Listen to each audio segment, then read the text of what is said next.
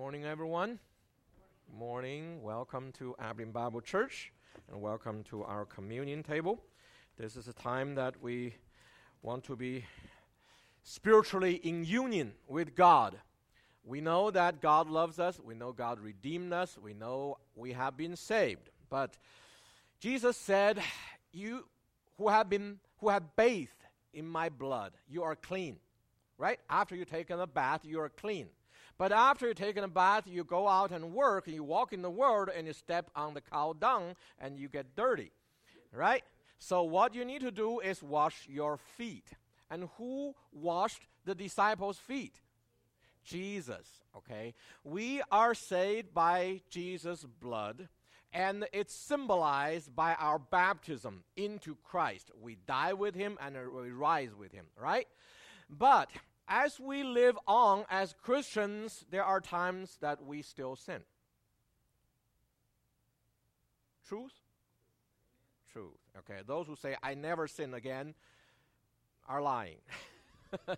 Okay, so because sin have many kinds. There are sins of commission. You do things that you should not do. And there are sins of omission, that you don't things that you know you should do. Right? As you grow as Christians, you may do less of sins of commission. But you know more about things you should do, you actually commit more of the sins of omission. Okay? So I think nobody, he lives on this earth, he cannot be totally free from sin. Therefore, Jesus offered to wash our feet again. And that's our experience of the communion.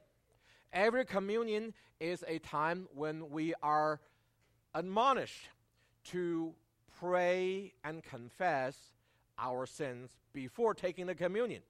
Because if you don't pray and confess your sins and you are continuing in the sin, then taking a communion will actually bring God to damage your health and even you're taking away your life. It was said in the Bible, somebody in the church of Corinth actually suffered from that.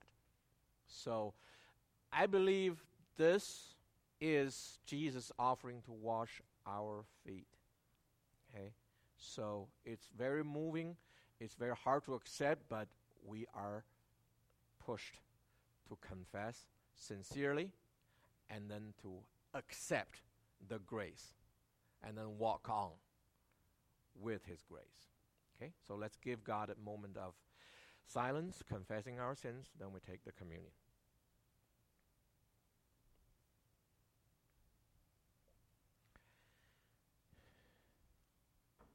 Our Father who art in heaven, the great Creator, King, Lord, and God, the only true God, above all gods, you have created us in your image. You have given us free will so that we might know of your love and accept it. You allowed the misuse of the free will by our ancestors, and you allowed the coming into the world of sin and evil and suffering. But you allowed this for a greater purpose, which is to establish love. And we are among those who have been elected before the foundation of the world to be collectively the bride of Christ. And we have been regenerated by the Holy Spirit, redeemed by Christ on the cross, and then adopted by you as your sons and fellow heirs with Christ Jesus. We come to you this morning to confess the truth that after we have been saved, accepting the grace in Christ, that we have not been totally consistent. There are times when our mind, our thought, our words, and our actions have departed from Christ's image, which is your image. And then these are sins that are confrontations to your holy nature. And we come to you to admit this as a fact and to confess and to give you a vow that we are trying our best to stay away from them, to avoid them, to repent. And we pray that with the fullness of the Holy Spirit, which you promise as we ask, He will do that. We will have the power to defeat sin and walk in holiness and righteousness, and will be able to be victorious. And as we become overcomers, you will give us more glory for the eternity to come. And we live with this hope. So this morning, we come to you with humility, with confession, and with the hope and the faith and trust that you shall cleanse us, and then you shall fill us, and you shall lead us, and you shall give us the hope of total victory at the second coming of Christ. We pray in His name, and may you bless this moment. In Jesus' name, amen. Please come.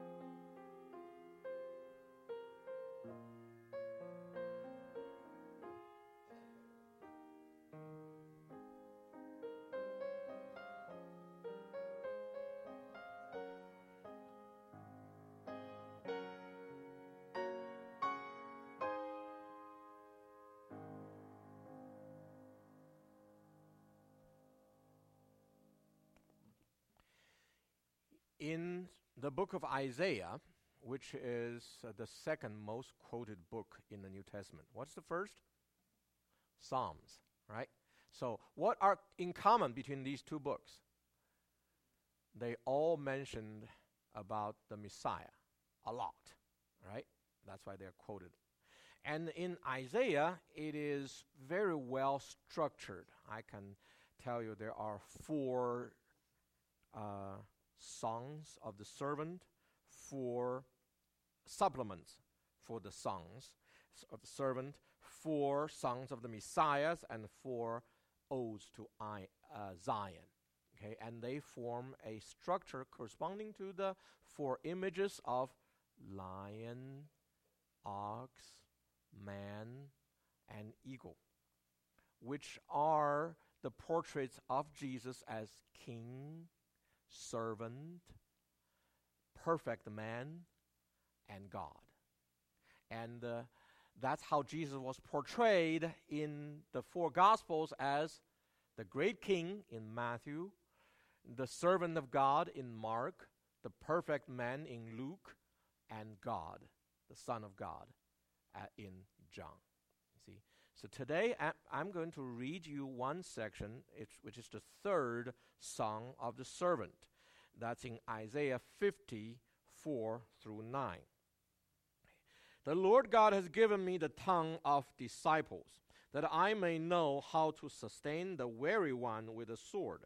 He awakens me morning by morning. He awakens my ear to listen as a disciple. The Lord God has opened my ear, and I was not disobedient. nor did I turn back. I gave my back to those who strike me, and my cheeks to those who pluck out the beard. I did not cover my face from humiliation and spitting. For the Lord God helps me. Therefore I am not disgraced. Therefore I have set my face like flint, and I know that I shall not be ashamed. He who vindicates me is near. Who will contend with me? Let us stand up to each other. Who has a case against me? Let him draw near to me. Behold, the Lord God helps me. Who is he who condemns me? Behold, they will all wear out like a garment. The moth will eat them. So, the prophesied Messiah says, who has a case against me? Who can accuse me of sin? Let him stand up and speak. Anybody? No one. So Jesus Christ is claiming that he is the sinless man, the only one who is a man and a sinless man. And that's because he is not a regular man, he is the God man, right? He's both God and man. These two concepts overlap as one and the same. He was born of the Holy Spirit. He also born of Virgin Mary. That's why he is both Son of God and Son of Man. Okay, and he is the perfect man. He was tempted like us, but he did not sin. Okay, he has full humanity, but he let his humanity submit to his divinity. Therefore, he remained his righteousness. That's why he did not deserve death, but he voluntarily gave up his life for his beloved. And that's how love is proven to be real. That's how God is proven to be true. Okay? So all of us who are here have heard about his love, and God has opened our heart and restored our free will. Humanity had a free will, but it was bound by sin. But the Holy Spirit, in the calling process, restored our free will. And it's in our restored free will we said yes to Christ's love. Therefore, we're not forced into a love relationship. Okay, we give consent to join the irresistible love. Okay, and that's how the eternal relationship between God and man, the designed model, is realized in Christ Jesus. Okay, so as we go, our study later go to the theology of salvation, we're going to describe more about how salvation was done. But we know it was done by Jesus Christ. Without him, none of us would have the hope of eternal life. But with him, we have assurance that we are sure-ins, right? So thanks to him who gave up his body on the cross, broken for us, as we take this unleavened bread, remember it was a sinless life, who took the death that we deserve upon himself because of love for us and obedience to the Father. As we believe, we want to become like him. Therefore, we should have obedience to the Father and love for one another. Okay. As we drink this juice representing his shed blood on the cross, we remember the past when he sacrificed for us and the future when he shall come for us, promising to give us a rapture before the tribulation, which is called the blessed hope. For the people who happen to live at their time, they don't need to go through death. Okay? Most of us are probably not that, well, I guess Christians shouldn't use lucky, but I guess in this case, yes, it's not providential for us, most of us. But that's okay. Most Christians go through death, but they have the hope of resurrection in Christ, with Christ, and like Christ. Okay? So with those remembrance and hope, let's take the communion, remembering his body was broken for us on the cross. We take this bread in remembrance of him.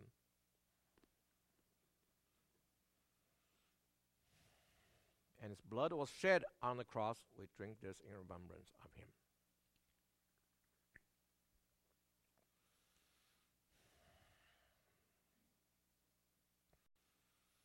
Thank you, Lord Jesus, for coming down from heaven to save us from hell.